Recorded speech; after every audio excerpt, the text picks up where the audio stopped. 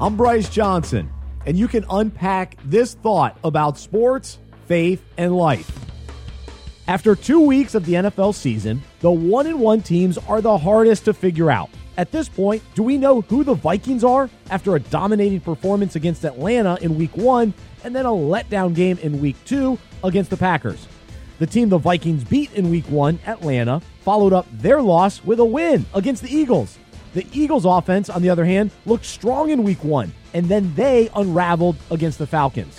The bottom line is the 1-1 teams are confusing because they play differently depending on the week.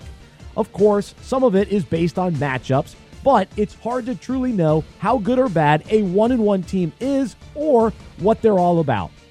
Based on all of this, the question to unpack today is whether or not we confuse people by the way we live depending on the week. I'm specifically talking about our integrity and obedience to God regardless of the day. Do our words and actions line up? Are we different based on who we're around, or are we consistent and reliable? Are we up and down like a 1-1 team, or steadfast with our identity clearly defined in Christ? Do we come across as loving God one week and then the next week act in a different way that is dishonoring to Him and misleading to others? Unfortunately, we are going to let people down at times, but we should be convincing and genuine in who we are.